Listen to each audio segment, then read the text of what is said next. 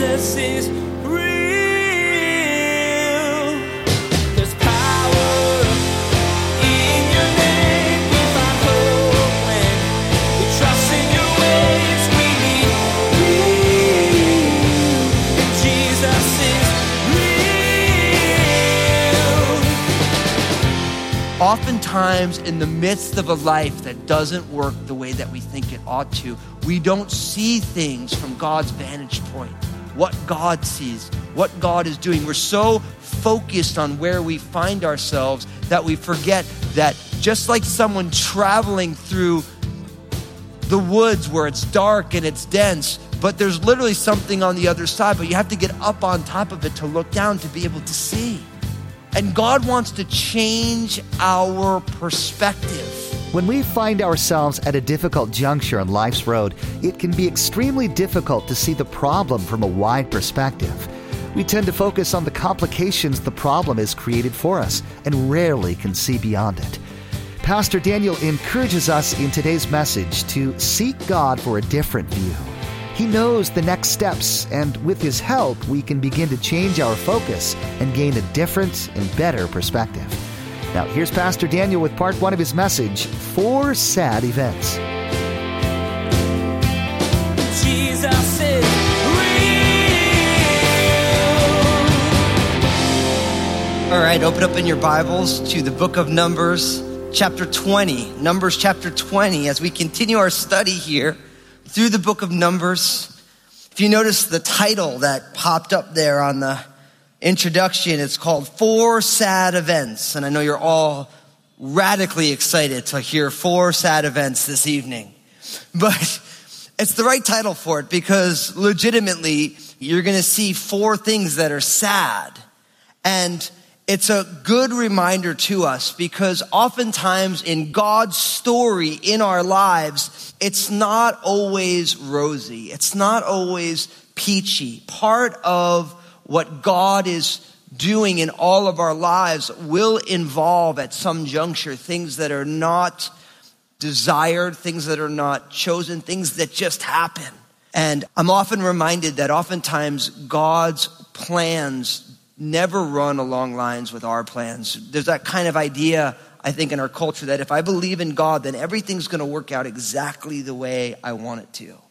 Right? And it's kind of like I have my 3-year plan, and so God's into my 3-year plan and everything's going to work out perfectly. But then you start living your life and you realize that God will use the hard things of our life to grow us up the most. I like to say we never grow the most on the sunny days.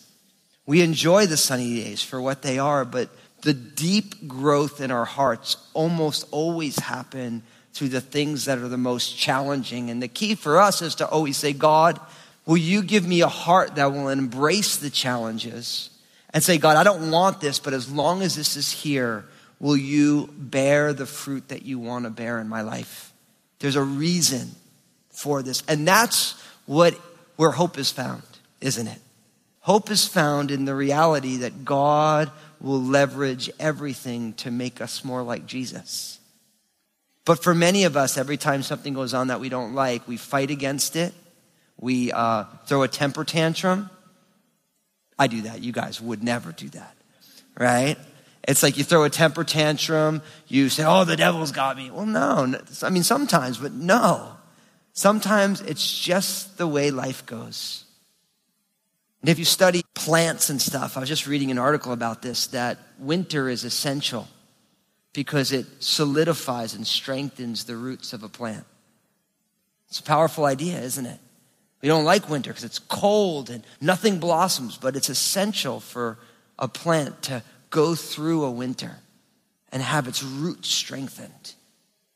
And in a lot of ways, the children of Israel in this section in the book of Numbers is going through the wilderness. That's why we call it wilderness. Not only are they traveling in the wilderness, but they're also, spiritually speaking, in the wilderness. And so our 4 sad events, and I'll give them to you up front, is first we find out that Moses isn't going to be able to bring the people into the promised land. Moses is going to make a mistake that is going to keep him from bringing the children into the promised land. So Moses is going to in effect, be told he's going to die without entering the promised land. Second, the children of Israel get into a skirmish with the Edomites. Now, when we get there, I'm going to remind you that the Edomites were the descendants of Esau, who was the twin brother of Jacob. So the Edomites, they were family, but not really acting like it. And so you have a family member who's supposed to be helpful, which isn't. And then we're going to see both the death of Aaron and the death of Miriam. So really what we end up with is out of Moses' family, his brother Aaron and his older sister Miriam, his older brother and older sister are both going to die in this chapter, and Moses is going to be told that he's going to die without experiencing the promised land. So those are the four sad events. So you have death within the family, told he's not going to be able to see the promised land, he's going to die in the wilderness, and a skirmish with the Edomites, their brothers. So without further ado, let us enter our four sad events. Look what it says in verse 1 of Numbers 20. Then the children of Israel, the whole congregation, came into the wilderness of Zin in the first month, and the people stayed in Kadesh, and Miriam died there and was buried there. Now there was no water for the congregation, and so they gathered together against Moses and Aaron. And the people contended with Moses and spoke, saying, if only we had died when our brethren died before the Lord. Why have you brought up the assembly of the Lord into the wilderness, that we and our animals should die here? And why have you made us come up out of Egypt to bring us into this evil place? It is not a place of grain or figs or vines or pomegranates, nor is there any water to drink. And so Moses and Aaron went from the presence of the assembly to the door of the tabernacle of meeting, and they fell on their faces, and the glory of the Lord appeared to them. Verse 7, then the Lord spoke to Moses, saying, take the rod, you and your brother Aaron gathered the congregation together, speak to the rock before their eyes, and it will yield its water. Thus you shall bring water for them out of the rock, and give drink to the congregation and their animals. And so Moses took the rod from before the Lord as he had commanded him, and Moses and Aaron gathered together the assembly before the rock, and he said to them, hear now, you rebels, must we bring water for you out of this rock? And then Moses lifted up his hand, and he struck the rock twice with his rod, and water came out abundantly, and the congregation and their animals drank. Then the Lord spoke to Moses and Aaron, because you did not believe me to hallow me in the eyes of the children of Israel, therefore you shall not bring this assembly into the land which I have given them. This was the water of Meribah, because the children of Israel contended with the Lord, and he was hallowed among them. So we start with two of our sad stories. Notice first, we get kind of where they are. So the children of Israel, the whole congregation, they're in the wilderness of Zin in the first month, and the people stayed in Kadesh. Now, this was in an area that today they would call the Negev, which is the southern desert part of what is modern day Israel. So if you look on it, there's a desert area, it's called the Negev. And so there's somewhere there right adjacent to this place called Kadesh. And simply at the end of verse 1, and Miriam died there and was buried there. So Miriam, we get one sentence. Now, some people who want to say that the Bible is sexist, they're going to say, oh, well, that's the way the Bible goes, because why did Moses' sister, who was a prophetess, who saved Moses' life, why does she only get one sentence? Right? Now listen, if you want to go in and you want to find anything in the Bible, whatever your motivations for finding it, you're going to find it. If you want to find fault, you're going to find it. And if you're looking for fruit, you're going to find it. And that's an important principle for life. Because if you're looking for people's failures, you're going to see them. And if you're looking for evidences of God's grace, you're going to see that too. But really what you see is determined by what you're looking for. And it's always important to remember that, because it's amazing, as I read different scholars on Numbers chapter 20, it was amazing the number of contemporary scholars who made a big deal over the lack of time that is devoted to the death of Miriam. Now, what's interesting about that is, if you were to look, because we realize that the Bible isn't a sexist book. You have to know that. It's not a sexist book. And how I know that is because every culture that has its foundation in the gospel of Jesus Christ, women have more rights than every culture that isn't. Jesus was the great leveler of people. There's not slave or free. There's not male or female. We're all get to be one in Christ. right? So Jesus is the great democratizer of people, right? But the Bible does also report this is what was going on. And what you'll find is you'll almost never in ancient literature find any reference to the death of any woman for any reason. So the fact that she's even mentioned is a powerful thing. But you also realize, if you've been studying with us through Exodus and now Numbers, that Miriam's role gets pulled back after she rebels against her brother Moses' authority before the Lord. We almost never hear about her after that until one sentence. Why? Because oftentimes the mistakes we make change everything. Now, I say that realizing that everyone's like, wait, hold on. I thought I'm forgiven for my mistakes, and you are. But there's certain mistakes that have a life that goes on after them. Like a great example, Reuben should have been the head of the 12 tribes of Israel because he was the oldest, but he made a mistake, and each one made a mistake, but Judah didn't, the fourth in line. So you have to realize that certain mistakes that we make have consequences that go on into the future. And it's just an important reminder to us because God offers forgiveness, but we have to be careful of the real life, real time consequences for the decisions that we make. And so Miriam ends up taking a back seat in the story after this rebellion against Moses that we had seen before. So we find out that Miriam, now Moses' older sister, has died. Now, you guys know this who's been traveling with us in the book of Numbers, that right now in the book of Numbers, we're on the cusp of the second telling of the law because they're about ready to go into the promised land. We've seen 39 years in the wilderness pass.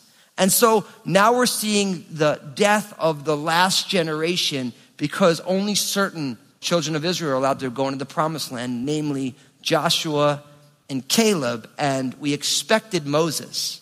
But now we find out, starting in verse 2, that Moses is now precluded from entering. Now why? Look what it says, verse 2. Now there was no water for the congregation, and so they gathered together against Moses and Aaron, and the people contended with Moses and spoke, saying, if only we had died when our brethren died before the Lord. Why have you brought us up of the assembly of the Lord into this wilderness, that we and our animals should die here? And why have you made us come up out of Egypt to bring us to this evil place? It is not a place of grain or figs or vines or pomegranates, nor is there any water to drink.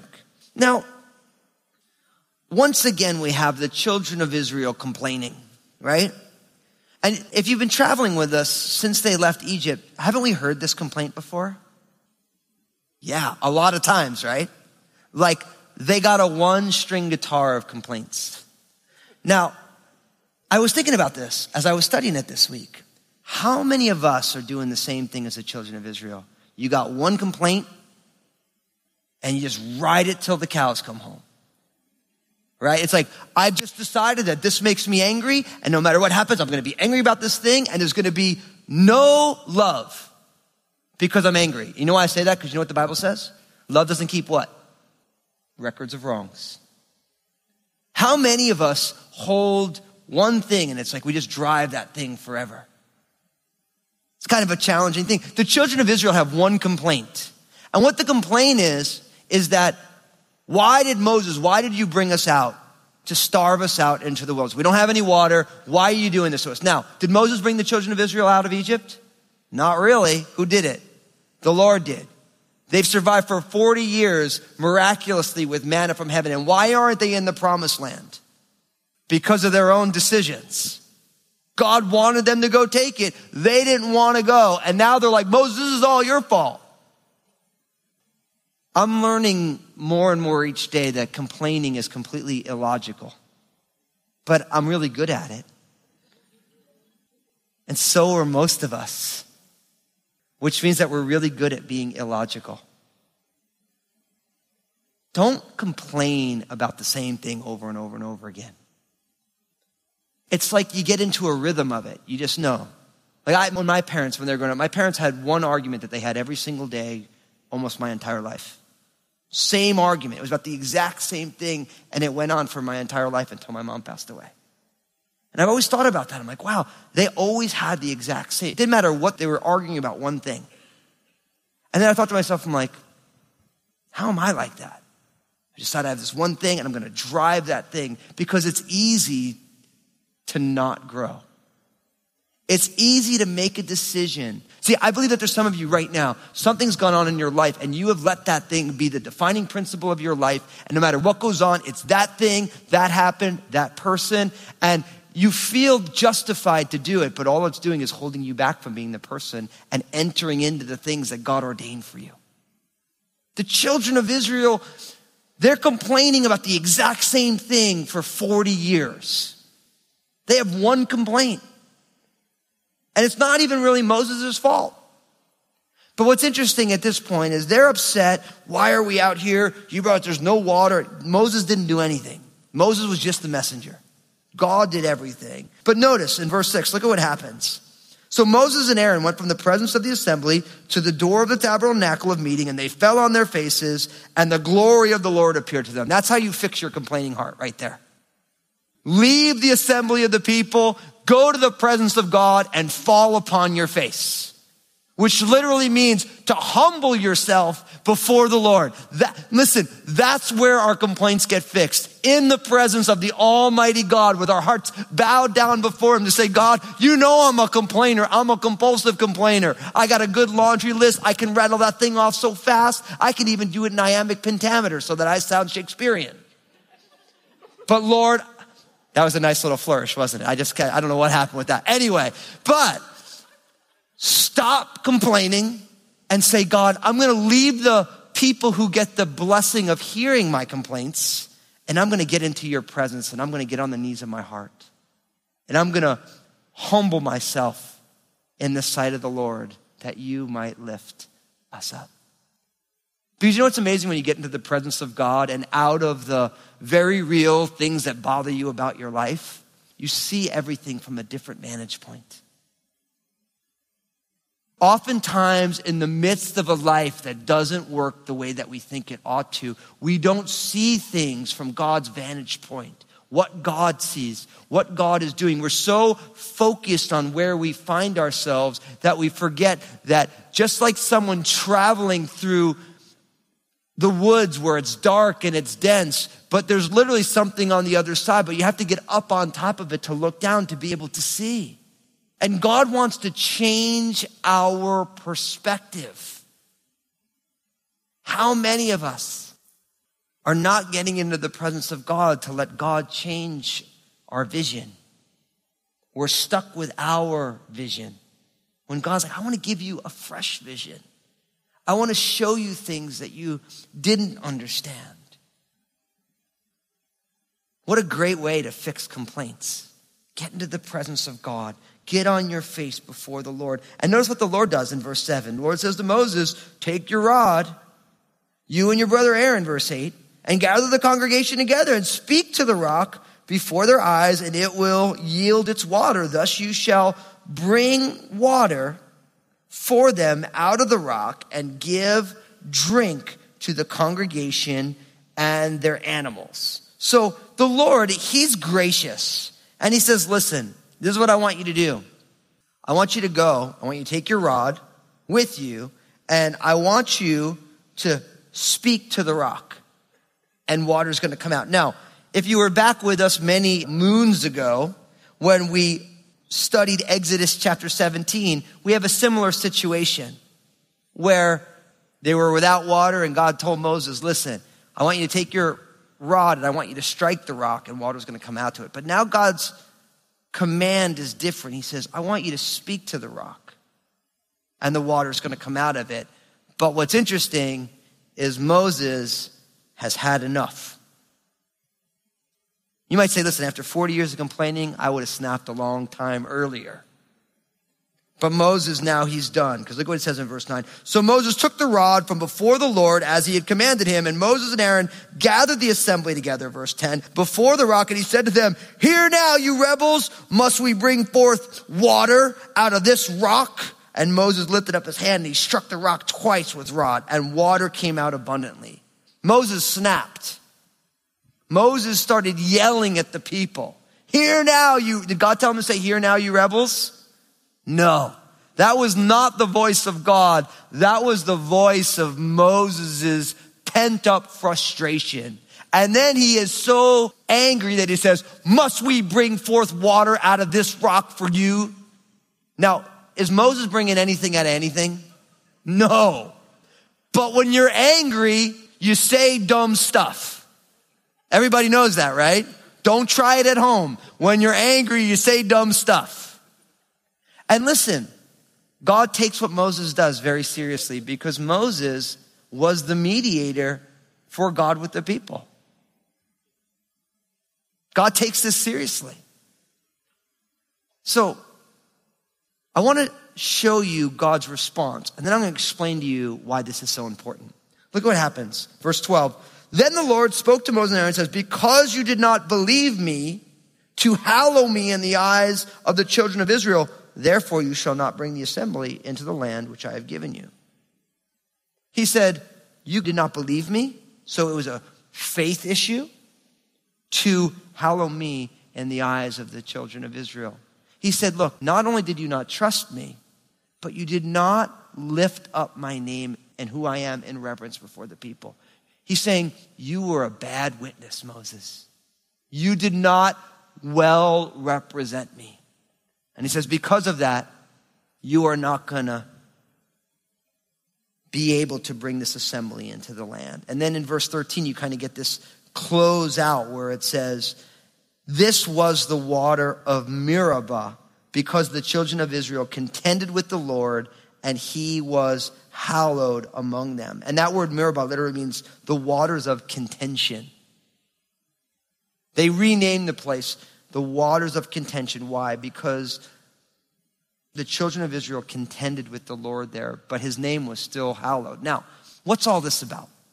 Because you might say, like, okay, so God told Moses to speak to the rock, and he struck the rock, and now he's punished.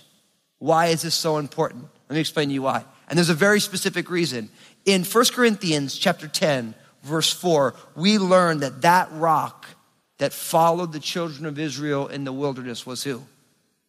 Was Christ, was Jesus. Now, think of the picture. Exodus chapter 17. We need water. Okay. You need to take your rod, that walking stick of wood, you need to strike the rock, and water comes forth. Think of the picture. Jesus is the rock. In the Bible, wood is always a picture of what? The cross. Water in the Bible is always a picture of what? The Holy Spirit.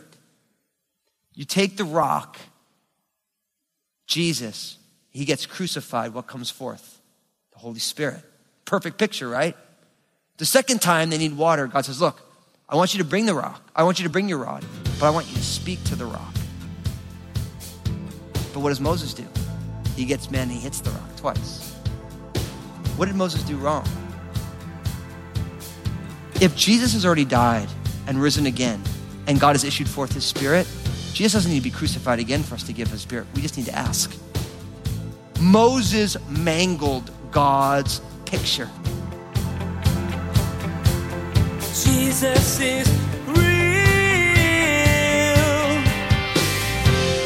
Wandering in the wilderness doesn't come without its difficulties. As Pastor Daniel reminded us today, the Israelites continued to complain, and Moses too disobeyed God.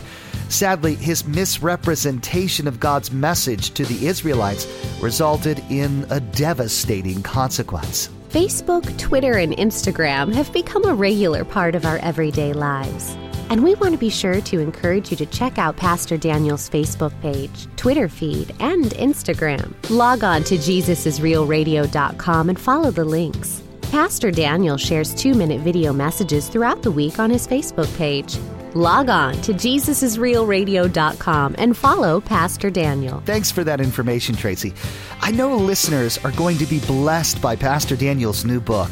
We'd love to put a copy of this book into your hands. For all of the listeners who support Jesus is Real Radio with a gift of $25 or more, we'll send you a copy of Honestly, Getting Real About Jesus and Our Messy Lives as a way to say thank you.